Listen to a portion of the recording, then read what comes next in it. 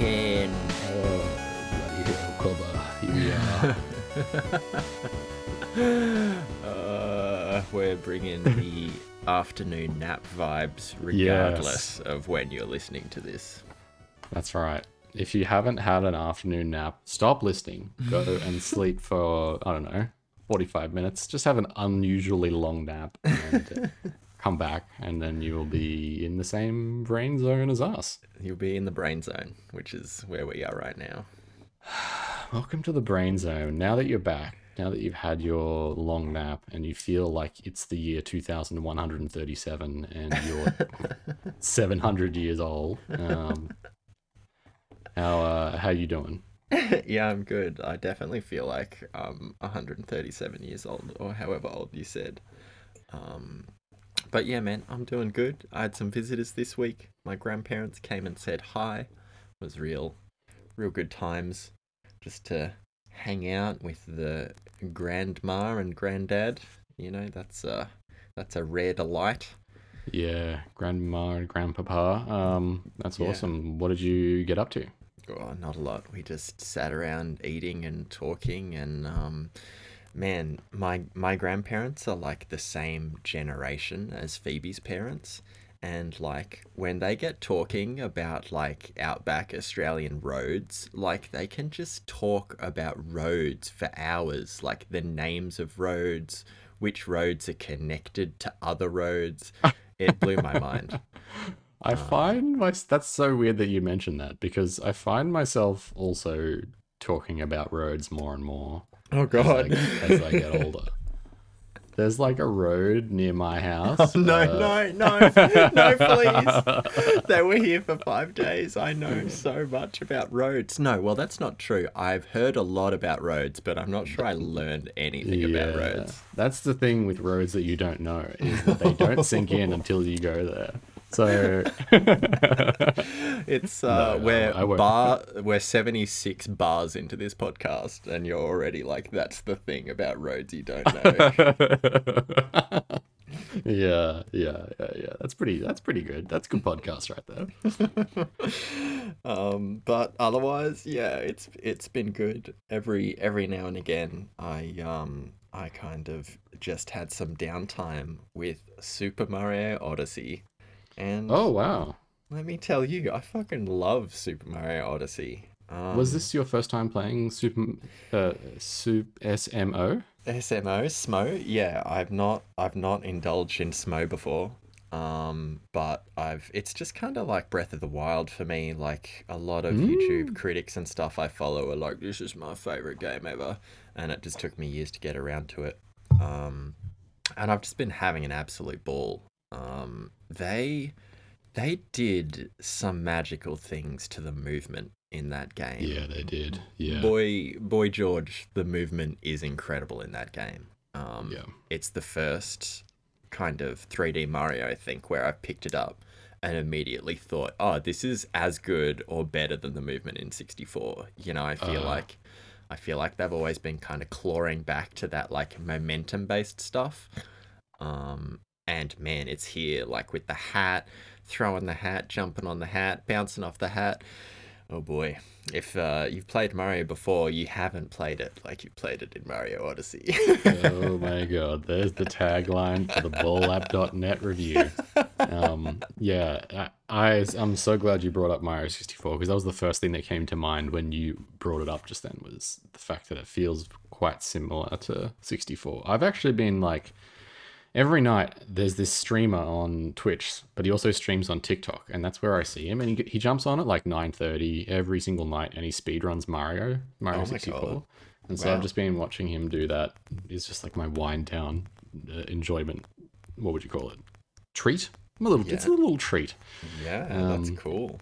And so, yeah. I'm hearing a little clicky sound. I'm not sure if you can hear that. Can you hear that? I hear no clicky sound. Listeners, okay. If you hear a clicky sound, I'm sorry.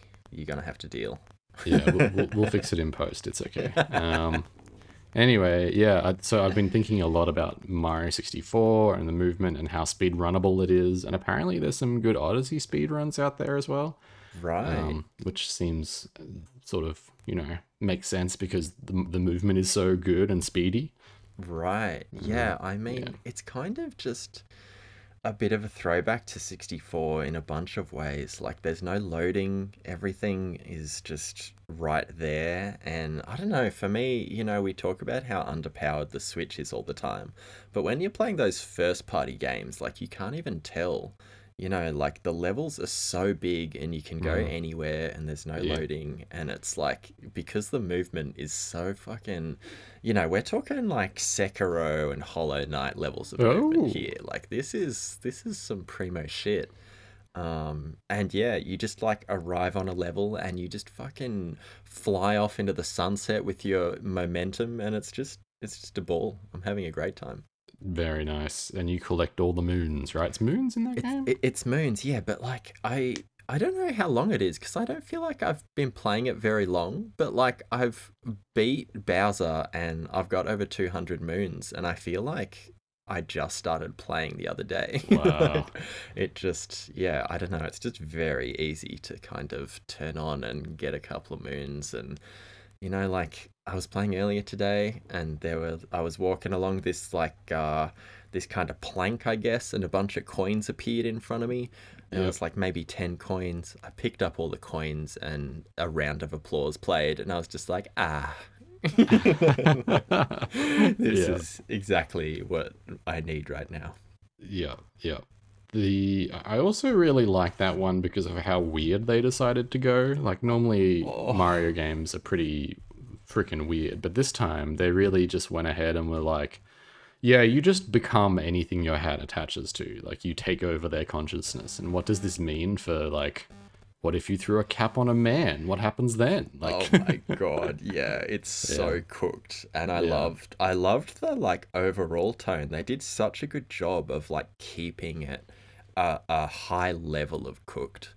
Like because there's humans in this one, right? But like they're just one level in the human kingdom. And you do a bunch of kingdoms before and after, and like one of them is like a cooking kingdom, and all the NPCs are forks and shit, and it's just super weird. And so like when you go to the human kingdom, it doesn't feel out of place at all. You're just like, oh yeah, look at these bunch of lanky weirdos. Like, they just feel like another weird Mario world design. Yeah, so it's so strange because you see humans in this game, but Mario's not a human. Like he's some other thing. And what does that mean for Luigi and like all of the other human-like characters that aren't like? I mean, surely like you see like regular man wearing suit walking around the city. What does this mean? You do see they're human adjacent in the Mushroom Kingdom. Before they found, they flew to the human kingdom in their Odyssey balloon or whatever. They had no clue there were other like. I wonder. You raise a good point because like you go to the human kingdom, right, and there are humans everywhere, and you're like, what the fuck? But like, what is the species of Mario? Right. Like yes. up until this game, they didn't know about humans. So like in the Mushroom Kingdom, like if you get a booklet from 20 years ago, what does it say Mario is? Like he's a plumber. That's a human occupation. Yeah. You start to go down this dark path of like, who's Mario's dad and who's Mario's mother? Like, no, Mario. There's baby Peach and baby Mario. They're babies, but they're sort of like normal. Like, what's the deal? No, anyway. We shouldn't be asking these questions. We don't have the philosophical background to ask these questions. Extremely deep, dark knowledge that, once you crack open the dusty tome of who's Mario's dad, I feel like you really start going to dark places in the web and in your own mind. Yeah. So that's cool, man. I'm glad you've been playing Odyssey. I really liked Odyssey. I don't think it's my favorite Mario, but I really like the movement, and I haven't played it since they did the Luigi's balloon update, which I think would be really cool to mess with. Yeah, so I just like you gain access to that after you kind of beat the game and see the credits, and I just got to that portion of the game, and it's like free. Like you don't need the Nintendo Online to play it, and I thought that was very un-Nintendo like. Very poggers, if you will. extremely poggers. So yeah, Mario Odyssey, loving that shit. How about you, dude? What's been going on? Yeah, look, I haven't been playing a whole heap of games this week. Like last week was full of games, just playing them all the time. This week, pretty scuffed from just being stuff going on at work and all sorts of just like being tired after work. Just not really having a whole lot of space for video games. But I did play a little bit of like Apex Legends with some friends at work. Oh, cool. How's Yeah. that? I've only played that kind of a couple of times with you and the Twilight Priest way back in Hmm. like 2020 or 2021. Yeah, I don't know. I don't know if I actually like it. I like playing it with my friends, but I don't think I enjoy the actual game itself. Like, I don't think I'll play it on my own. Classic Yeah. online video game. Yeah, yeah. Shout out to our episode online gaming. Um, yeah, and other than that, not a whole lot. I've played oh, I've been playing a little bit of this game called Season, Letter to the Past. Oh yeah, you mentioned that, and every time you mention it, I get good feelings because you've told me about it before, and I remember liking it, but I automatically forget what it is you've told me and why I liked it. But it's like very chill, kind of farm simmy vibes or something, right? Yeah, yeah. There's no farming, but so the game is about you play this character who is tasked with recording the world before the season changes. Oh, that's right. I remember now. It came back to Yeah, me like a bad dream, but a good dream. yeah. Yeah, totally. And so there's like, it's sort of like the future of our world, but a very distant future, like hundreds and hundreds of years in the future. hmm hmm Stuff is kind of like returned to not like mud huts and stuff. There's still like agriculture, but there's like wreckage of cars and people get around on bicycles or like really basic trucks. And like, there's not, Oh, it's very sort of, yeah, stripped back oh, living that's cool.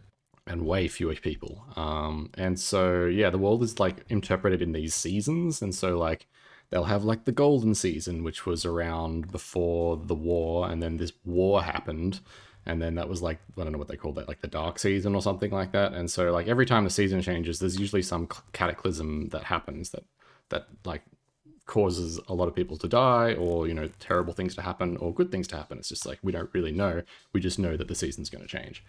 And Right. so, Okay.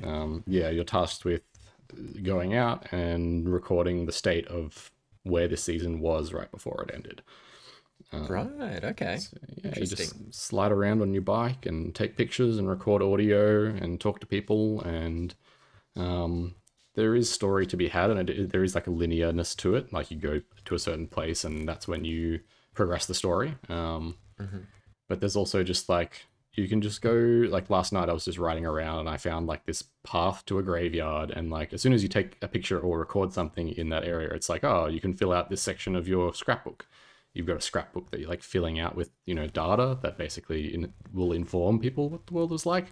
And so Oh, yeah, cool. you place your pictures in there and little poems that the main character writes or says out loud, and drawings and audio recordings in that part, and it fills out, and eventually you get inspiration for that page, and she like remarks about what she saw in that section of the world. Cute as fuck. Yeah, so it's cute, it's quite sad. There was a part last night where you have like a flashback to or you listen to a recording actually that you made with your best friend back in the village that you came from, Oh yeah. and it's him telling you the story or the dream that he had, and he's basically prophesized the end of the season. Oh my Um, god. and right towards the end, he says something like, "I wish we had have wasted more time together" or something like that. And it just Oh, wrecked me. that's so cute. Yeah, yeah. And so I was like, very nice, very good stuff. 10 out of 10. Very Yeah. sad, but very Yeah. enjoyable video game. And so yeah, I'm just enjoying, you know, something that I feel really has a great story that isn't super heavy on the action, but very pretty. And it's not without its like visual flaws. There's like heaps of weird camera stuff going on, and the bike stuff isn't that enjoyable to do. Like movement itself isn't great. It just really thrives on the collecting part. It feels good to take photos and record audio and put them in your little scrapbook. I think that's kind of the main pull. But yeah, Right. Yeah, I mean that sounds like a really pleasant time. We're both kind of playing some wholesome games this week. yeah, it's cozy game season. We're coming into the hottest period of the year, and no one wants to go outside because the sun will burn you to a crisp, and all you can do is sit inside and play video games. Just like when it's the cold season and you go outside and it's too cold, so you stay inside. Same, it's all the same. Oh god. Yeah, cool, man. Well, that sounds really nice. Is Season kind of like a PC only early access type deal right now, or is it got a full release? No, it's full release, and you can play it on PC and PS5. And I think you can play it on Xbox. Yeah, I'm not too sure. Go check it out, though. I think it's on everything. Cool. Hell yeah. I'm really interested in something like that. Yeah, devs give it a go on your Xbox machine if you can. Hell yeah. Shit. Well, dude, have you got some chicken wings? I do. Okay, good. I'm glad because I've only really got one, and it's like half a wing. It's like if you pulled up to the drive-through and like you open the box and there was just one wing and it already had a bite out of it. Ugh, horrible. You've described a nightmare. I've been eating a lot of McDonald's this week. I don't know why I thought of bringing that up, but just the thought of having a burger or whatever that already had a bite out of it just really repulses me. Yeah, that's repugnant employee behavior if they're taking bites out of your burger. Yeah. So, all right, you want to go first then, and I'll do the last three? Yeah. Oh, you've got three? Oh, geez. I got three. All right.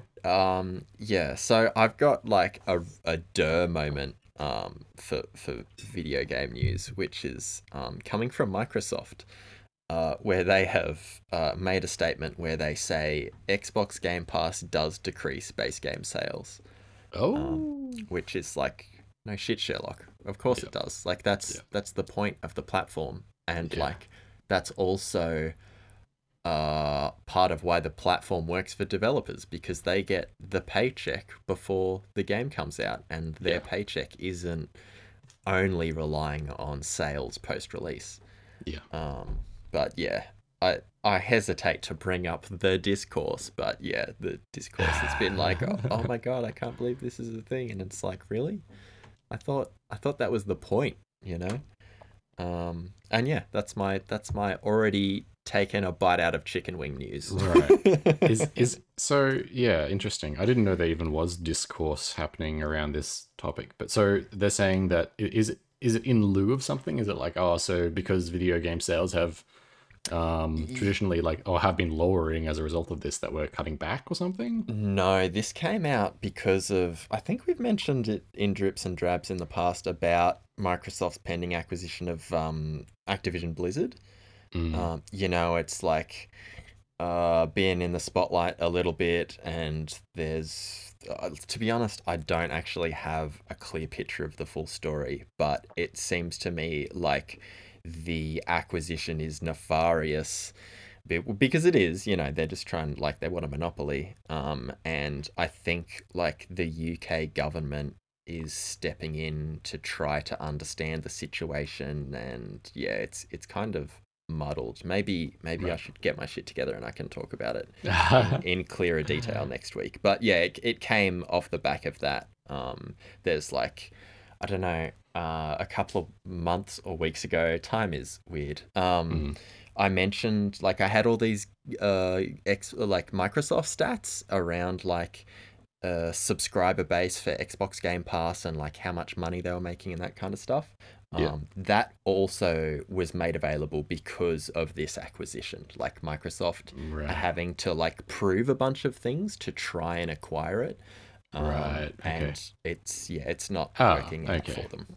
I see. They're saying, our sales have actually been down. Let us buy this other giant conglomerate so that we can have our sales go up a bit. We promise we won't put them on the Game Pass. Yeah, and it's just that fucked, like, capitalism ethos with corporations where, like, they have to grow every year forever. Yeah, that's all I got. Cool.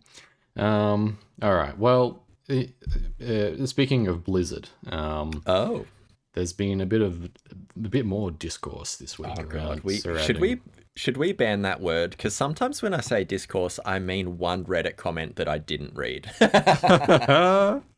Well, when I say discourse, I mean the thing that I see when I open Twitter in the morning and immediately makes my eyebrows lower like a centimeter. Okay, let's go with your definition. When I say Okay. discourse, I'm bullshitting. When Joe says it, it's the real deal. It's well, I mean, as the real deal as Twitter is. Like, I feel like everyone on Twitter is like, yeah, this is life, but really, it's just Twitter, and it's just a bunch of people screaming into the void, which is Yeah, important to remember. Anyway, yeah, yeah. so yeah, there's been a bit of stuff going around with Blizzard getting its workers to have mandatory returning to the office days. Oh, yeah. So for the last couple of years, just because of COVID, it's been very much a studio that has been in great support of having workers from all around the world come and work at Blizz. I think you need to like adapt to your hours or to their hours or whatever, but Yeah. I think they have offices in all sorts of parts, and depending on where you work or what you work in, they're pretty accommodating. Or so they have been up until this point in history. Oh my god. And so they had a meeting, and there's a quote here saying, from a Blizzard worker saying, "I've never been as embarrassed by leadership as I was in this meeting." And so they're saying, yeah, you basically have to come back. They said that this is kind of the reading between the lines version of it, but what what a lot of workers have interpreted the results of this meeting as saying is, you're going to have to start coming back in a minimum of 3 days a week beginning later this year, or you can just quit. That's basically what they're saying. Right. So there's people interpreting this as them being like, instead of firing people, we're just going to let them quit. It's like a move in downsizing. Oh, yeah, yeah, yeah. That is a shitty Very thing to do. corporate sneaky downsize. And it's also a lot of folks are arcing up about having to go back into the office when coronavirus is still very much a thing, and extolling the virtues of, is that the word, extolling, I don't know, talking about the virtues of working from home in, just in terms of how we've adapted over the last couple of years to it being a really positive thing for a lot of folks with families and traveling far and money in the current economic climate, which is hellish to say the least. And so Yeah. so people are saving money on PT and all that sort of stuff, which is I think very valid. But yeah, what are your thoughts on this? I mean, it's interesting to hear about it with like the video game lens, because like from just an average Australian corporation lens, like this has been the case for a while now. Yeah. And the reason, at least for Victoria in Australia, has been to keep the businesses in the CBD afloat, which is like a shitty reason. And it's like, forcing me back into the office doesn't equate to me buying $6 lattes at the local cafe in the CBD. So I think it kind of comes down to the core reason. Like, Blizzard is obviously a fucking massive company, and their reasons probably aren't as location based as like what we see in like the Victorian papers and that kind of thing. But yeah, for the most part, like when I've seen it for Australian businesses, the reasons they give are bullshit, and it's just like not, the reason should be what is best for the employees of the company and the revenue of the company. And like, it's obviously really difficult to balance that, especially when everyone's a greedy asshole. But like, ideally there should be a balance there, and like that's how the decision making process goes. But like with Blizz, yeah, like they've been so shitty, like Bobby Kotick has all his sexual misconduct allegations going on, and like he's still at the top, and like there's nothing they can do about it. So like I'm a bit more cynical because it's Blizzard, but I think the kind of topic overall is not an uncommon one for a lot of businesses, and I think it depends on the business, and like it depends on like how the business is segmented. Like if there's a sales team, it's not going to make a lot of sense for the sales team to stay at home all day, depending on the product. But like for making video games, based off being on this podcast for almost a year and just like having you as a really close friend, it seems like it's just one of those industries that can really benefit from not having to be in at an office every day. Yeah. Yeah, well said. I mean, I agree with pretty much all of that.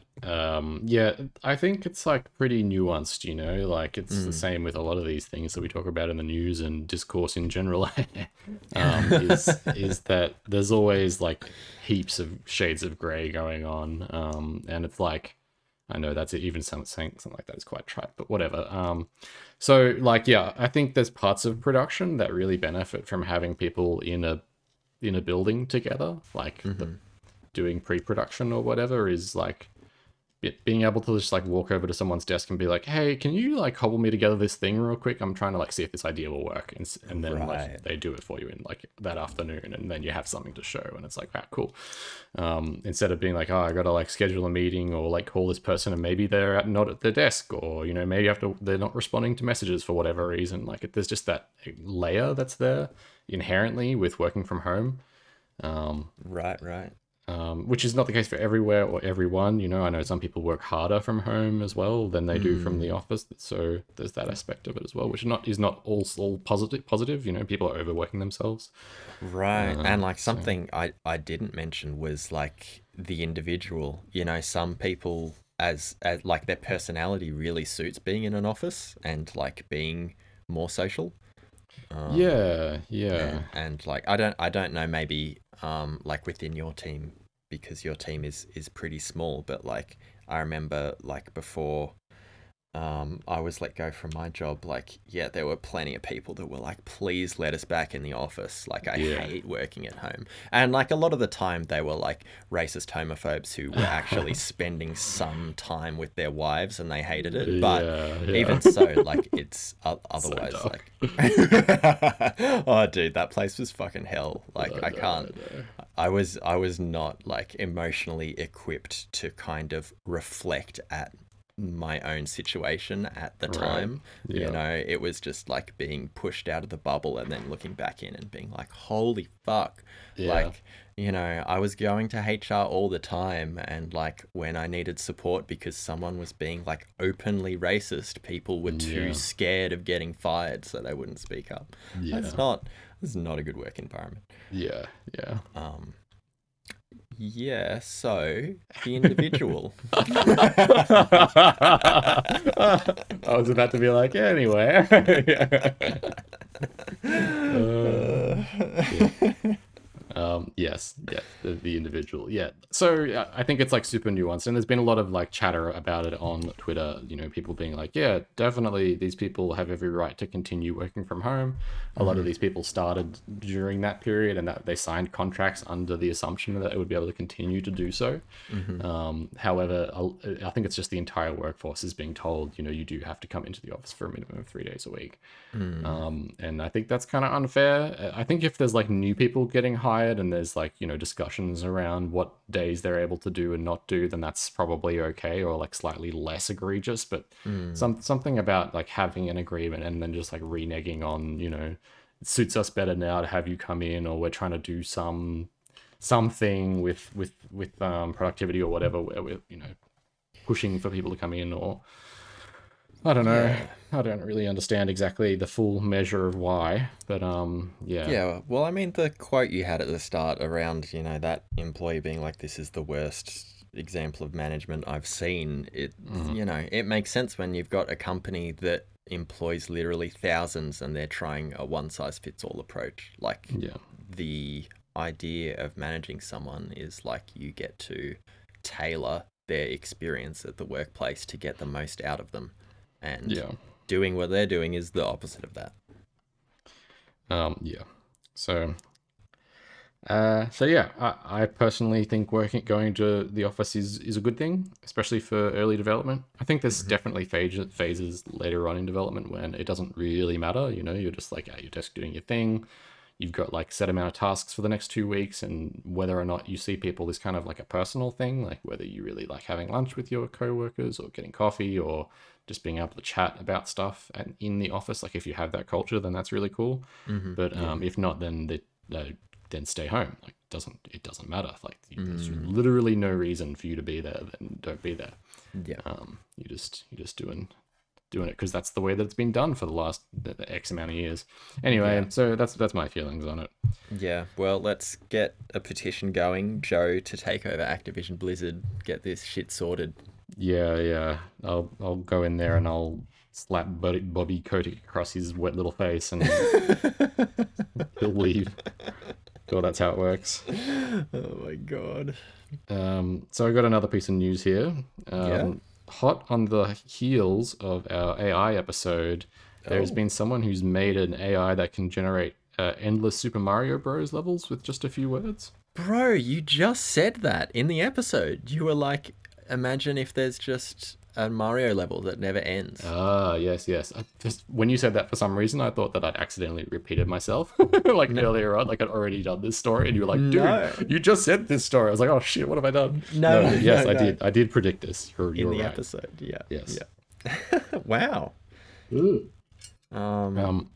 So this person, Sebastian Risi at RISI1979 on Twitter, has done a couple of tweets saying, want to create your next game levels through natural language?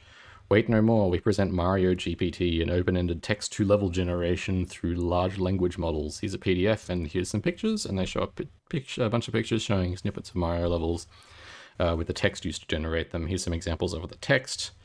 Many pipes, many enemies, little blocks, low elevation. No pipes, some enemies, many blocks, high elevation. Many pipes, many enemies, etc., etc. So you can What the fuck? Wow. Yeah, go ahead and write those. So yeah, it's kind of crazy. I don't know how interesting an infinite Mario level is. That's sort of just probably got a bunch of repeating themes based on a short amount of text that's been put in, but it's something, it's a way to generate a section for sure. Yeah, I mean, I wonder what the implications of this are for roguelites and roguelites.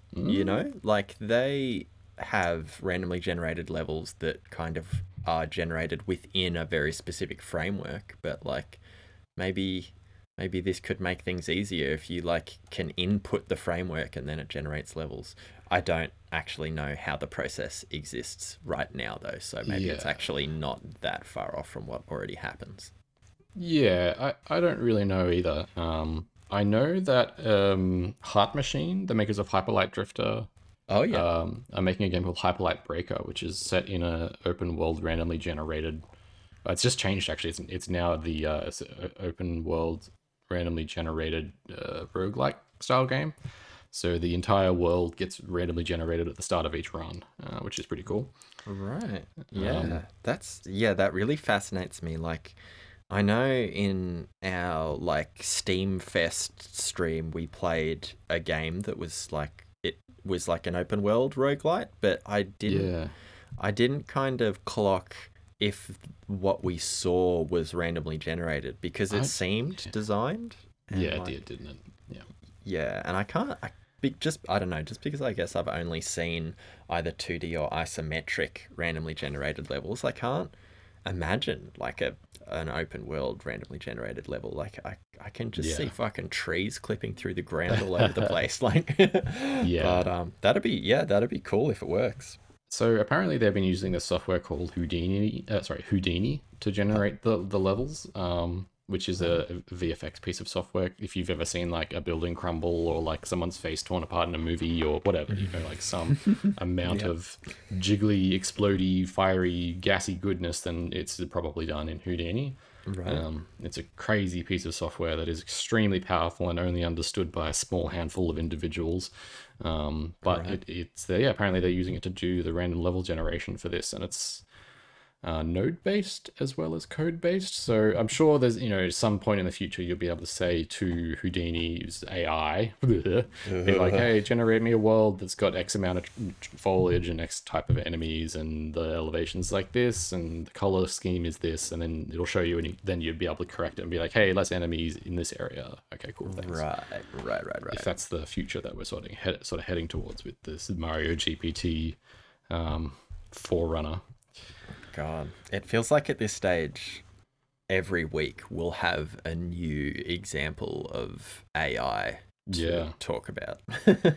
Yeah. There's another little sub story here. AI learns to play Mario 64, gets a star. What a headline! So anyway, that's not the news, but that's it for the AI news. I have one more piece of news here. Oh my god, you brought the goods. I'm so glad you brought the goods because like I could not find shit. It's all right. It's all right. I did have a look at in the last half an hour before I jumped on, so this is where we're at. Fresh off the press. Fresh off the press. It's coming. It's loading. So here we go. This is this is like a chip found on the Hungry Jack's floor that's been swept up and covered in dust. But wow, worse than the already taken a bite out of chicken. Yeah. I just thought I'd put these games out there on your radar. So it's Kotaku's best games of 2023 so far, and we're in the 18th of Feb. So it's pretty presumptuous of them to fucking pipe up about this. But here you go. Yeah, I'm just impressed you still want to read lists to me after that one time I lost my shit. Yeah. Anytime I see a list now, I gotta read you. So we got on the list is Dead Space Remake, which I haven't played, but I have access to. Yep. A Space for the Unbound, which I don't know what it is. Let's have a quick read. That name makes me curious, but yeah, I haven't heard of it. It's got some Japanese anime characters on the front cover. Knowing A Space for the Unbound was developed by tenuous circumstances in the hands of the former publisher P-Cube makes the fact that the game is as good as it is all the more bittersweet, as the publisher is alleged withholding of funds from the game in limbo for 5 months. The studio's game follows teenager Atma and Raya in the letter of Hume can manipulate the reality at the expense of her health. Oh, okay, a supernatural juxtaposed over the... What type of game is it? Just tell me. It's crazy, unapologetic, and in depictions of Indonesian culture. Oh, cool. An unraveled supernatural mystery grounded in human connection. Oh, that last sentence really got me on board. A Space for the Unbound. PlayStation. Okay. Cool. It's on the Switch, Xbox One. Okay, it's on everything. Cool. Fire Emblem Engage. Oh, yeah, that's with Colgate-chan. Colgate-chan, yes. And Colgate-sama. Hi-Fi Rush. Yeah, hell yeah. Great game. Which I was very much enjoying. I want to keep playing. A Season, A Letter to the Future, which we spoke about before. Boom. Metroid Prime Remastered. Oh, that's that Nintendo remake we were shitting on last week. Last week, yeah. So have you played Metroid Prime? I played it when it first came out as a young lad. Oh, right. It was my first-person shooter. Whoa, it's a first-person shooter? It is, yeah. You're behind the visor as Samus in this one, and you're running around shooting aliens and getting upgrades. It was really cool. That's interesting. How does all the getting around work in first person? Because she's got all those moves, like the electric whip that you swing on. Like, does that stuff just translate? Yeah, you do all that shit. It was my first Metroid game as well, so I didn't have any preconceived ideas about what was supposed to happen. But you do turn into a little ball, and then it goes third person. And there's little ball puzzles you do. Yeah, there's a whip. There's different types of attachments and suits that you get. There's a lot of scanning of things. It's a cool game. I don't think I'll play the remaster or whatever it's called. Yeah, the remaster, but it's cool. If you want to check it out, it's on the Nintendo shop. All right, there you go. One last one here is Persona 3 Portable / Persona 4 Golden. Oh, there's more. Lone Ruin. All right, you better smash through these because we don't know these games. We don't. This is the last one on the list I checked. Lone Ruin. And I wanted to bring this one up because this was another one that I hadn't heard of. There was 2 on the list that I wanted to sort of see and put on our radar because they sounded cool. Oh, yeah. Yep. Lone Ruin is a great encapsulation of short, sweet, and to the point. The roguelike takes clear inspiration from games like Hades and delivers an action-packed isometric experience drenched in a gorgeous neon blue and pink color palette. The tight, refined action is just as much of a joy to watch as it is to play. The game doesn't overstay its welcome. However, given the immense replayability of the genre, Lone Ruin inherently gives you plenty to do, and its pitch-perfect execution of the fast-paced action gives you plenty of reason to come back again and again. 2 hours long on the PC and Switch. Whoa, 2 hours long. That's my kind of game. Sign me up. Yep. So yeah, Lone Ruin. Go check it out. Cool. Sounds pretty slick. And that's it for the news. Fuck, huge. I'm so full. That was so much news. I'm very satisfied. Yeah, busting over here. Ready to pop. Speaking of pop, this week's topic. What? You're throwing you under the bus. So anyway, speaking of pop, Darian, how'd you like it? Tell me about this week. Oh shit! All right. Well, I shall we just dive in? Shall I just read my spiel and we'll just trundle forth? Yeah, hell yeah. So this is our game club episode for the game of the month, which was Moonscars. Yep. Please write in and tell us your thoughts on Moonscars. I'll badge you again at the end of the podcast to do so. And I haven't written a spiel. I have a bunch of notes, but I would love to hear your spiel, please, Darian. All right. Here we go. Now, we haven't talked about this at all. We haven't talked about Moonscars at all. I know. Yes, we've been very cagey about this one. Yeah. Okay. All right. If you squint just right, Moonscars is almost serviceable. There's good animation, interesting architecture, and diverse combat.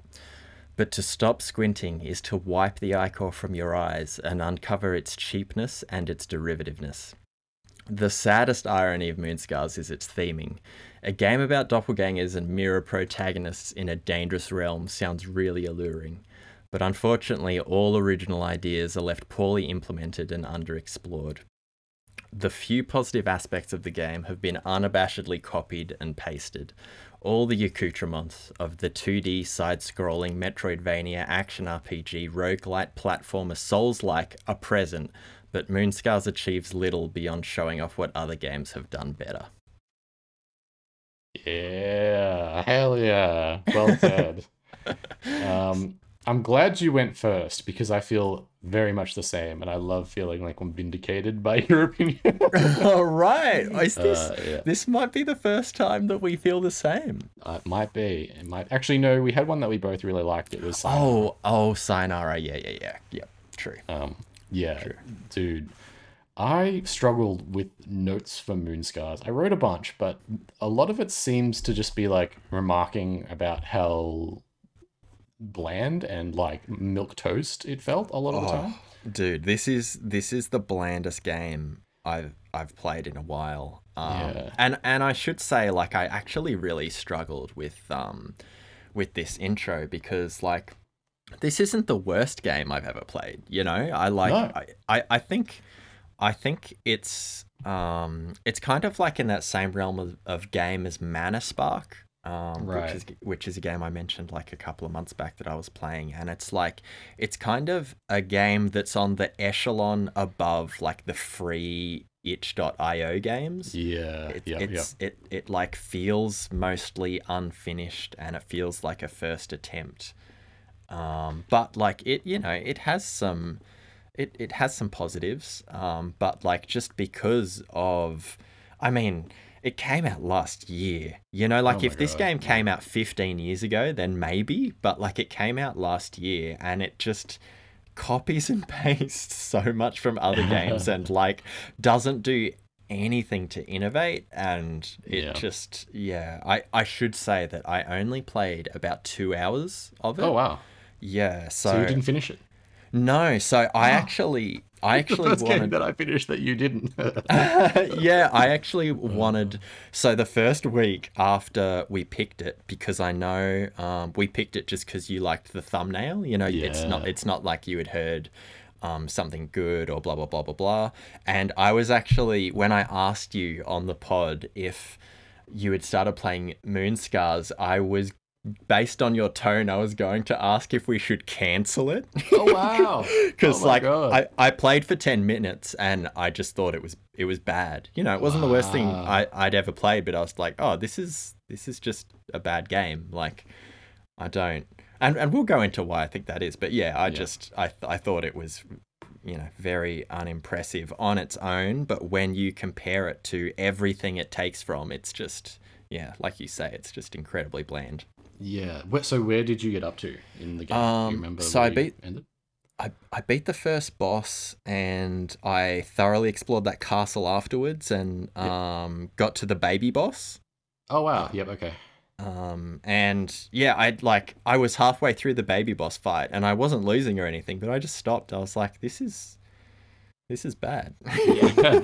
Time to stop.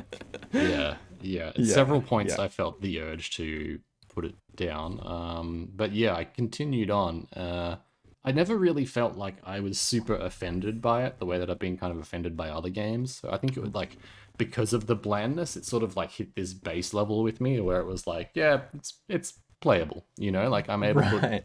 play it. And the other like redeeming thing that I will say about it is that the art was quite good.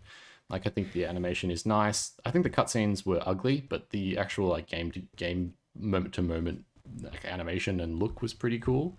Yeah. So the like that's why I said at the beginning the architecture, because Mm. like the aesthetics are bad. It's just grey and parapets and balustrades over and over. Like you Yeah, can't even, I swear to God, if I were to show you screenshots from different areas, you wouldn't be able to tell because they just all look They all so look the same. grey and they just Yeah. blend. But like the actual design of like the castle and stuff, like the shapes and the geometry was really cool. Yeah. And the animation, like you say, like there was a really satisfying weight to those special attacks. Mm. Yep. And I think they knew that because you had to earn those special attacks, and they did the roguelike thing where you choose from three, Yep. and you get to preview them all, and like all those animations looked really good. I felt really negatively about those special abilities for a couple of reasons, but did you have I want to know, did you have one that you picked and just stayed with the whole time? No, Or did you try them all? I just I changed them up all the Right. time. Okay. But I wasn't like, I don't know. I didn't think it was a very difficult game either. Like No. that's the thing. Like this game just didn't do anything for me. No, I Like know. it was Yeah, just yeah. bland, not difficult, but not easy. It was like you Yeah. say, it was just Very playable. inoffensive. Yeah. Yeah. But yeah, tell me about the special moves. What So was your deal? I think was it this? No, it wasn't the special moves. It was the abilities that were mapped to the triggers. Oh, sorry if you can hear my dog. Um, That's the special move was like on Y or something. Oh yeah, what were the spells you mean? The Yeah, the witchery. spells, the witchery. Oh dude, yeah, that sucked. I mean, they basically ripped the system from Hollow Knight where you Yeah, basically have a pool of ichor or mana or yeah, soul or yep. whatever you want to pump through the thesaurus, and Pump it. and and you have to either use that to cast spells or heal. And Yeah, like in Hollow Knight, it's challenging but fair, and the spells do a lot of damage, and like I feel like it's pretty well implemented in Hollow Knight, but they make it so expensive in this game that like yeah, I don't know, you look at the like amount of spells you can learn, and like that skill tree is immense. yeah. And I was just like, I mean, I'm just gonna use spells to like open shortcuts in the Yeah. So environment. that's the other thing. They gave you the one. You've got two spell slots, right? And you've only Hmm. got one type of spell that can open those doors, right? There's only one Hmm. type, as far as I know. Yeah, I think all the spells opened the doors. Oh, okay. I've tried. Maybe I just tried the wrong spell or something, but I found that there was only one type of spell that would actively do it for me. Right. Okay. Um. Anyway, sorry. Back to the Y, the special weapon that you get. Yep. Yep. Yeah. So we're all over the place, but go Yeah, on. yeah. So the special weapon that they give you, I felt was looked really cool and was beautifully animated and everything like that. And but it never really gave me like much of a reason to use it because I was Mm. able to just use my regular weapon most of the time, and that was Hmm. totally fine. Yeah. The other thing was sometimes it wouldn't come out. Like, and I had this with my abilities too. I don't know if it was like if you ever had this, but I would press Y and she wouldn't do the attack, and I would press the Mm. trigger and she wouldn't do the ability. I'd just be left standing there and I'd get hit. And this happened Right. so many times. Like I finished this game, man. Like every boss, at least once, this would happen where it would be Oh, like jeez. pull the trigger, just stand in there, get hit. And I'm not like trying to animation cancel or do anything fancy. I'm just like Uh-huh. pressing the button, standing there. And it's not coming out, and so that drove me crazy. Yeah, so Yeah. the skill tree or the spell tree felt like a lot of interesting ideas that kind of all boiled down to much the same kind of thing. Right. And so I ended up just finding two that I liked and just Hmm. staying with them. And I this game has like huge balance issues where like I would get so much bone powder because of the way that it like lets you get bone powder in certain ways. And so I just unlocked most of the skill tree and just barely. I think there was like spells that I just never used. Like I'd unlock them and leveled them up to the max, and I just never equipped them or used them because they didn't interest me. Because everything I had was doing the job. You know, like it never presented me with like, oh, here's this enemy that is always flying, it never lands, and you have to use this spell to get it to come down. Right. Yeah. You can always jump to hit it, or there's like spells that will hit it that you just keep around because that's the spell that does that or whatever. Like, yeah, it's just, yeah.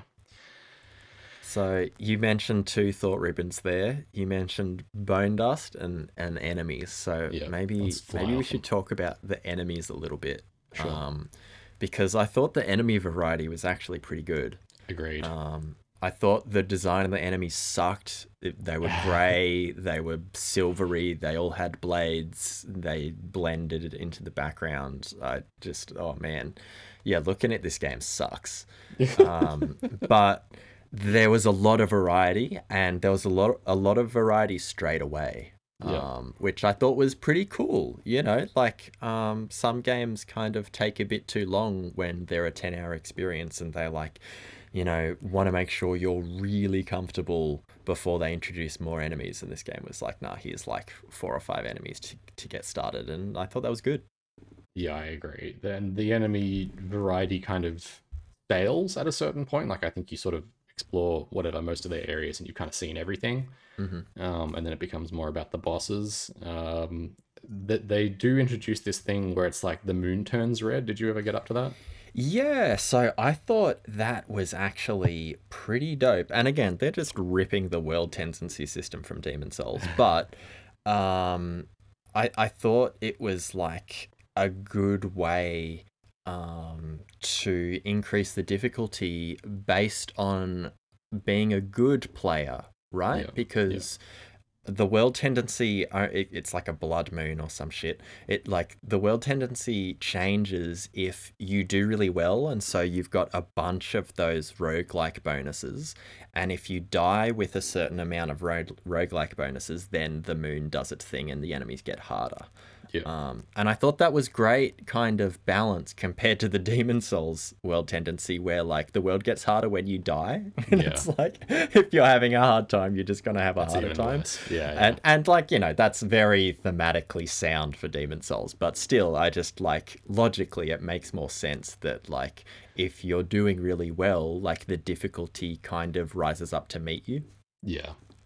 I will say though, despite it being good, it sort of fell flat for me. The way that you clear it is you just need to have at least one gland, and then you can use, which is an item you collect in the game, and you can use that to clear the redness of the moon. And so like I would get a red moon and be like, oh, I could get more moon dust right now. How much moon dust do I have? Oh, 35,000. I don't need any more. I'll just clear the red moon and my enemies will be easy again. Like it just didn't mean anything to me. Sort of like how I felt about the seeds in that other game that we played. It was like, oh, it's cool that this is here, but I don't see why. You know, like I can appreciate that it's there, but it's just like, I also have like 13 glands. Like it's not a big deal for me to use one of them. Sure. You do get a trinket at one point where it's like your spells have become like really powerful, but every time you use a spell, you use a gland. And so you could see that if you were using that, then it would be potentially hard because you'd always be low on glands. Right. Okay. That's cool. Yeah. I mean, I feel like they did a pretty bad job with the resource management in this game. Like you have so much bone dust all the time, and like most of the secrets are bone dust and sometimes glands, and very rarely, you know, the health or damage boons. Those come up so fast at a certain point in the game. Like I went from having the default amount, or very close to the default amount of health / mana, and then all of a sudden I had like triple. It was in one session. I just like went from a normal guy to a god. Right. Oh, that's kind of cool. But yeah, I just was so annoyed and it was like, you know, even though you had heaps of bone dust, you'd be finding piteous amounts. You'd be like, on, you start the game and you're like on 9,000 bone dust and you find a secret and it's like 50 bone dust and you're like, why the fuck would you put this here for 50 bone dust? Like, I don't give a Yeah. shit about 50 bone dust. And so like it kind of convinces you that like secrets aren't an exciting thing Yeah. to like find, and that's a real boner killer for me. Like, I Yeah. love secrets in Metroidvanias, and yeah, they just sucked the joy out of it, like they sucked the color out of their palette. Oh, Um, they sucked the ichor out of the clay. Oh. yeah, they did. Speaking So, of sucking the ichor, dude, the story. Can I just oh fuck bounce on yeah. about this story for 2 minutes? Yeah, so I'm actually keen to understand what you thought, because like I copped the first 2 hours obviously, and like the writing is embarrassing. Like Yeah. it's just so cringy, and they're obviously going for this super dark and gritty tone because of like the way everything looks, but like, the theme of like doppelgangers, and you're basically going and killing all your old friends, and like everyone's like, oof, oof, oh man, I get what you mean. And it's like, dude, who the fuck wrote this? Like, Yeah. yeah, I could not abide by the writing. Yeah, yeah, it doesn't get any better. I actually tried really hard to enjoy the story with this one as well, but at a certain point, someone was saying some stuff to me, like some NPC, and I was just like, I have no idea what you're talking about. And I've been paying attention, like I've been trying Right. to like digest this story. Like especially after what happened with Kentucky Route Zero, where I just sort of Right. signed out at a certain point. I was like, no, this time I'm gonna try. I'm gonna really Oh try no. to like Oh see what no. happens. And I Punished. I know Punished. punished. I don't hold it against Kentucky Route, and I will Ken- continue to try. But Kentucky strikes again. yeah, it really was just like talking to some old woman in the castle, and she's just like blathering on about God knows what, and it's like I don't like nothing you've said has related to anything else that anyone has said so far, and it's all encoded in like the language of the land. It's like her bone dust and her ichor and like the moon pales again. Like it's just like shut up, give me give me something to grip onto that is related to something. So yeah, the basic story, as far as I could understand, is that oh god, it's so convoluted. That's the other problem with it. It's super messy and convoluted. So this game, it like copies a lot of things, but I feel Right. it doesn't understand why it's copying things, No, and yeah, good so point. rather than copy the ambiguity from Souls like, it's just made it confusing. Like Yeah, it's confused confusion for yeah, ambiguity, and they're different yeah. things. Yes, exactly. So yeah, the world is like in this war, and the king commissions this sculptor to make a bunch of clay army for him. Hmm. And he hasn't even really made any clay army before, but his daughter gets really sick and he makes the first one. Hmm. Hmm. And it's sort of like a semi failure, but it's also like it works. And so I think his daughter can actually, like, after she dies, she like resurrects and he can make another one. Like he can continually like kill and resurrect his daughter to do this task. Oh yeah, And yeah. so like all of the clay creatures in the land are like failed experiments from the clay master man trying to make an Mm, army for the king. And right. they are all made with the bones of or the ichor from his daughter. Hmm. Um, I don't know if it's the king's daughter. I don't know if it's the sculptor's daughter. I don't know. No, that was good. Like, I think you kind of that, because most of that stuff is like established in the opening of the game, but I Yeah, think you did a good job. Like, that was way yeah, clearer than it was in that opening cutscene. yeah. And so the thing that the sort of story where you come along is that there were these four, and I don't even know if it's four. It might be five if you count Grey Irma or Red Irma or whatever the fuck she's called. You It's either grey, red, or black. They're the only colors they had. Yeah, that's right. I think anyway, yes. There's four of these. I think they called them pristines. Yeah, pristines. And they're like the super soldier versions, like the perfected versions of the sculptor's vision. Hmm. And I don't know what their original intended purpose was, or if they were ever actually people. I think they were. I don't know. But they end up being perverted after this event that happens, or like corrupted after this event that happens, where Right. they become cleft. So they leave. Yeah, the person who they were based on like leaves the clay thing or whatever. I don't, dude. It's so hard to understand. No, I mean, I think you're doing a great job. Yeah, they abandoned their clay-born the what do you call it, holder, They're and like vessels. the vessel, yeah, and then the clay that they were originally inhabiting becomes like, yeah, cleft, and so like they become all gross, and they're the bosses. They're the big four main guys that you fight, Right. along with a couple of others. One of them repeats twice. Yeah. So yeah, that's kind of the story. You go kill these cleft boys and fight the sculptor, and that's bing bang boom. Right. You bring it home. You bring it home. At one point, at the start, how you get into the vessel thing, and then like it turns you into from your normal form into like the clayborn form. You go from like Yeah. red Irma to grey Irma or whatever. Yeah. Yeah. Um, there's some twist with that, but I don't fully understand what happened. I think it's Right. like grey Irma was secretly one of the merchants in the shop at the base. Or sorry, red Irma was secretly one of the like people who sells you the trinkets. Oh my god, And dude. she like betrays you, and you end up having a fight with yourself, which happens numerous times through the game anyway. Yeah. So that like corrupted mirror stuff was really Yeah. cool. Yeah. But man, the AI for your doppelganger is atrocious. It Like, sucks. oh my god, you just clean them up, and they've got the special move. Like, they're Yeah. supposed to be more powerful than you, Yeah. and like, they were so stupid. Yeah. There were a couple of bosses that actually had me dying a few times. The one Right. that repeated was the one who killed me a couple times, and the final boss was pretty tricky too. Yeah.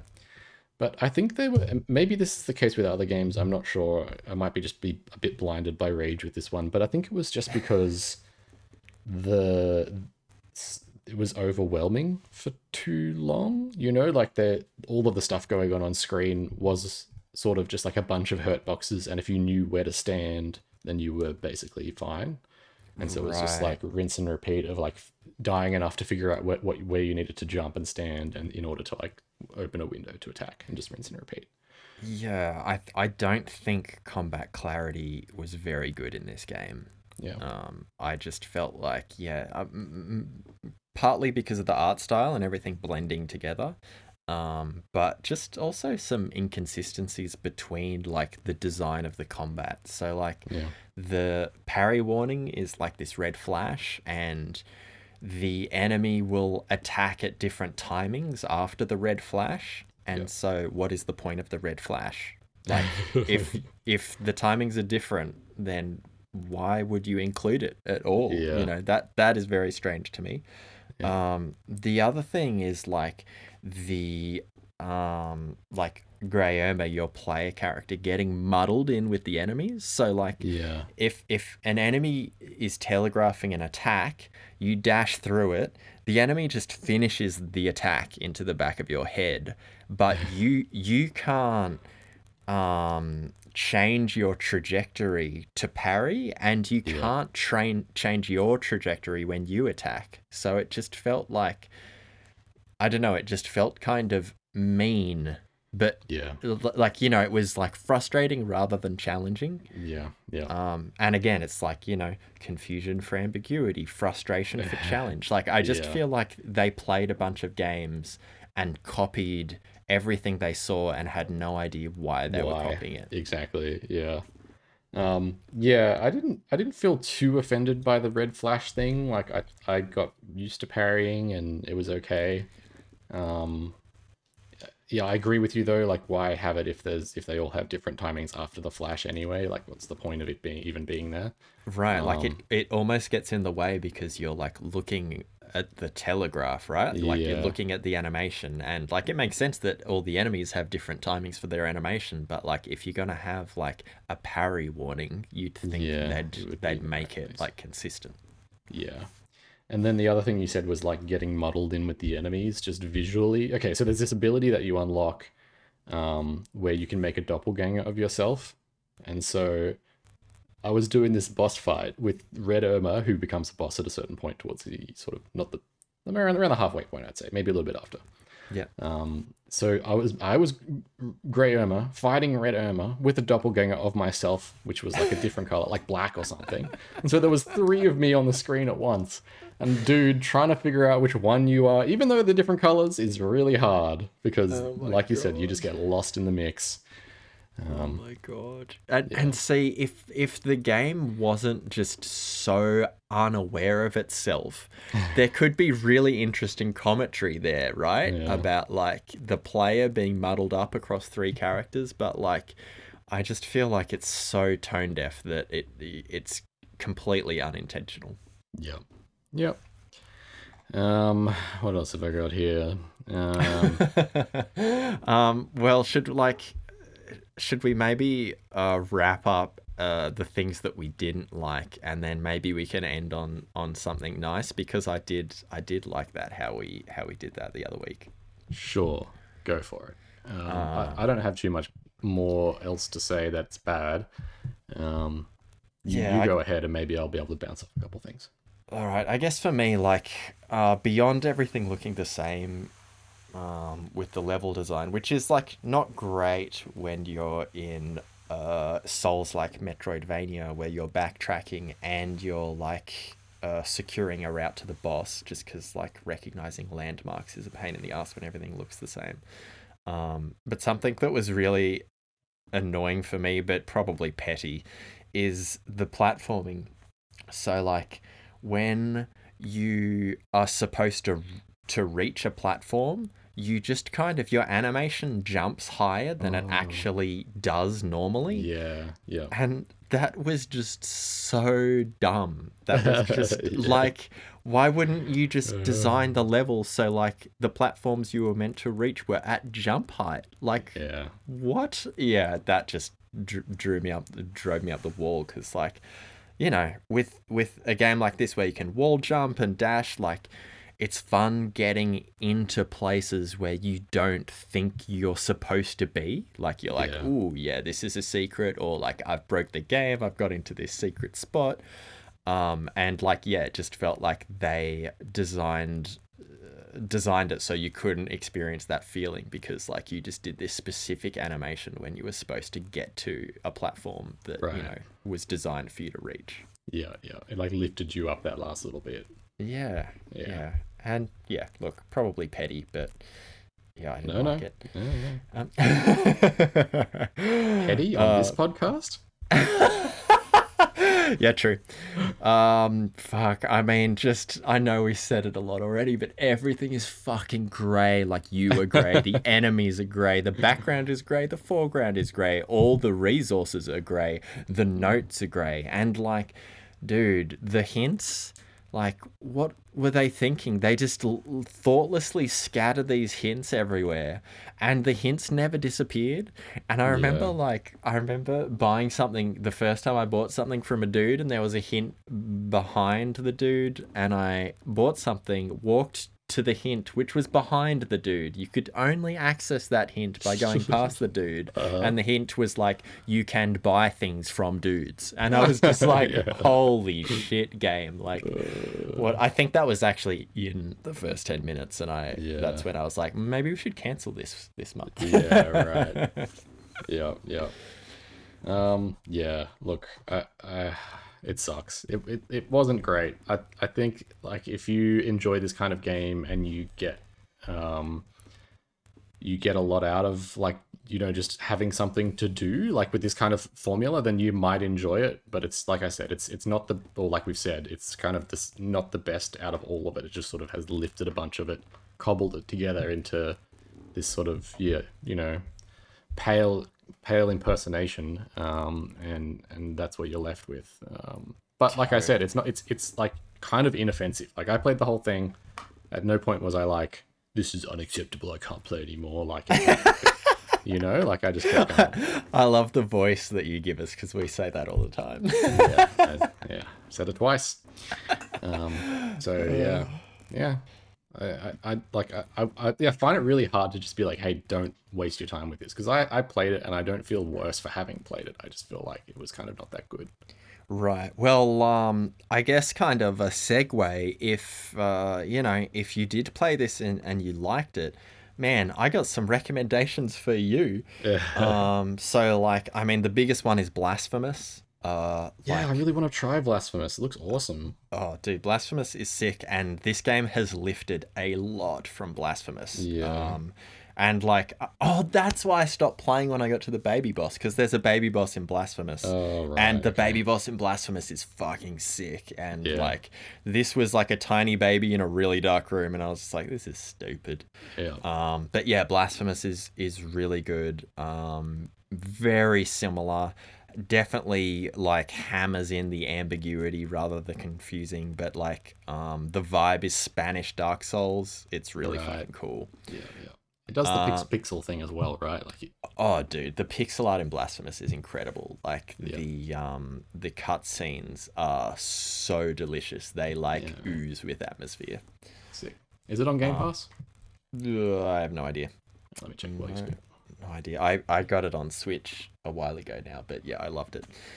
Blasphemous is really good. The Messenger is another game that this game ripped a bunch of stuff from that I noticed, and like, yeah, Messenger's pretty unique. I kind of don't want to spoil it too much because it's got like a big twist kind of 30% of the way through the game, so it's Right. like fun to go into the messenger blind. But yeah, as far as like platforming and like the 2D side scrolling action RPG stuff goes, Messenger is really really good, and it has this great kind of like 8-bit to 16-bit mechanic that falls in with that twist I mentioned. And yeah, it's Mm. like it's just a really fun time, and I think it does a much better job of like introducing new stimulus to you over time.